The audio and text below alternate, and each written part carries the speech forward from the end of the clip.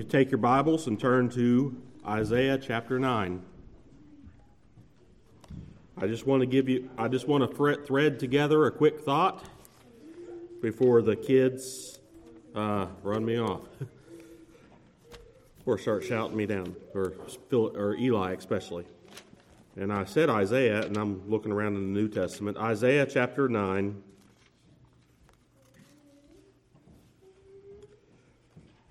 Verse 6, "For unto us a child is born, unto us a son is given." Two separate things happening there in that text. A child, the man, Christ Jesus, the Word made flesh, dwelt among us. A child was born, just like any other child. Unto us a son is given.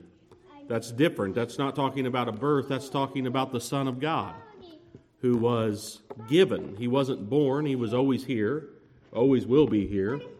Don't hurt yourself. He's fine. And he was given to us. For God so loved the world that he gave. Unto us a son is given. He gave his only begotten Son, that whosoever believes in him might have everlasting life. And it says, "And the government shall be upon his shoulders." This is the promise of David. This is the covenant of David, that he would have a throne that would be everlasting. And we see at the end of the story, he is King of kings and Lord of lords. So, "For unto us a child is born, unto us a son is given, and the government shall be on his shoulders, and his name shall be called Wonderful." We don't call him by that name very often, but he shall be called Wonderful, Counselor, the Mighty God. Hence in Matthew it says, they shall call his name Emmanuel, which means God with us. He's Lord, he's God, he's the everlasting Father. And the last thing it says here, he's the Prince of Peace. That's what I want to talk about just real quickly, is him being the Prince of Peace. What does this mean, Prince of Peace? First of all, I want to go back and say, Christians from probably about the end of the first century on into the second century have been celebrating the birth of Christ. We hear this all the time. Well, Christmas is a pagan holiday. It's not. In fact, it's probably the case that they were imitating Christ instead of Christ imitating them.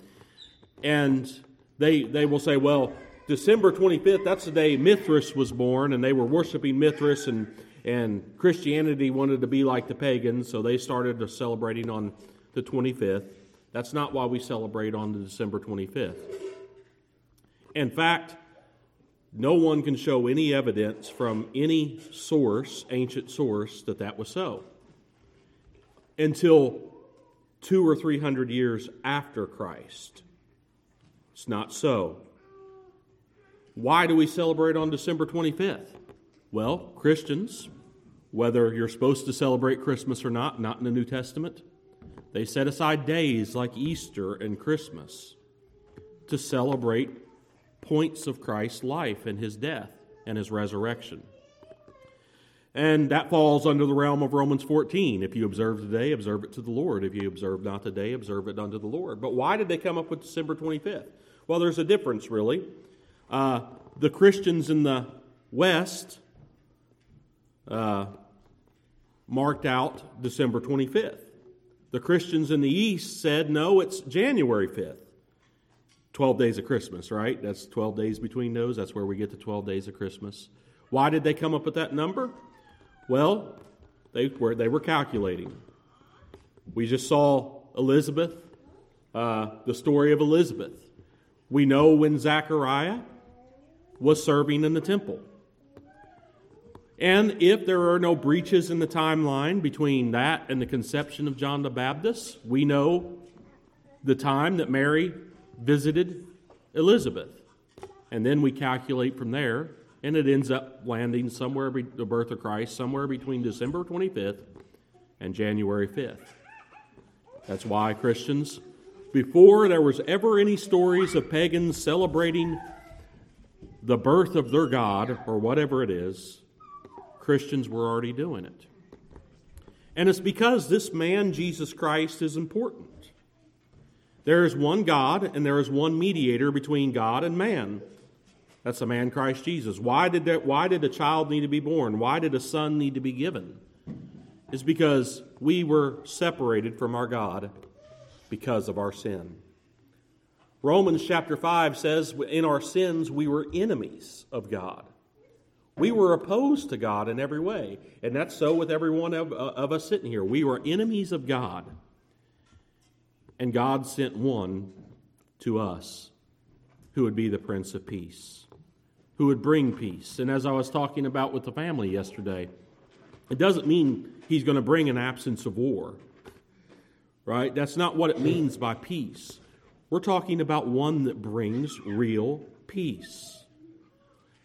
Being justified by faith, Romans chapter 5, verse 1, we have peace with God through our Lord Jesus Christ.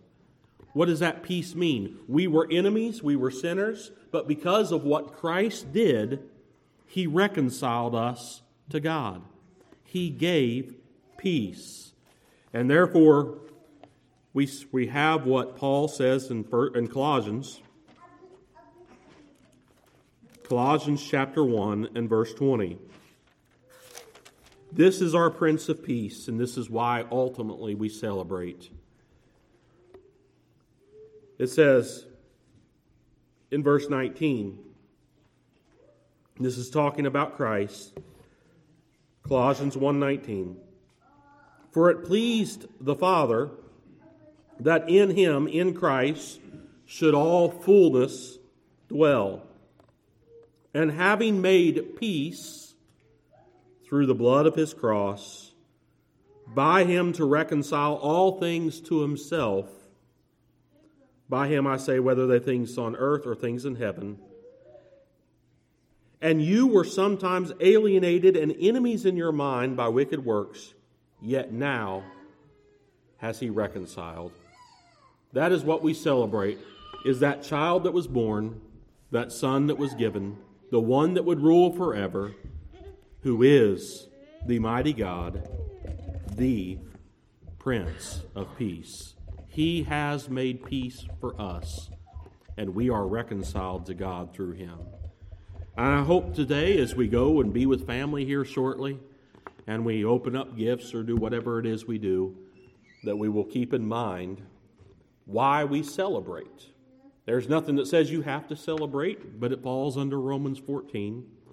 Why we celebrate is God has reconciled us unto himself through Jesus Christ, and we have peace. What did the angel sing? Well, we say he sang, the angels sang. It says they said, but you can't really read that without singing it. Glory to God on the highest, and on earth peace and goodwill towards men. That's what we have in Christ. I pray that you all will be able to celebrate that peace today. And let's close in a word of prayer.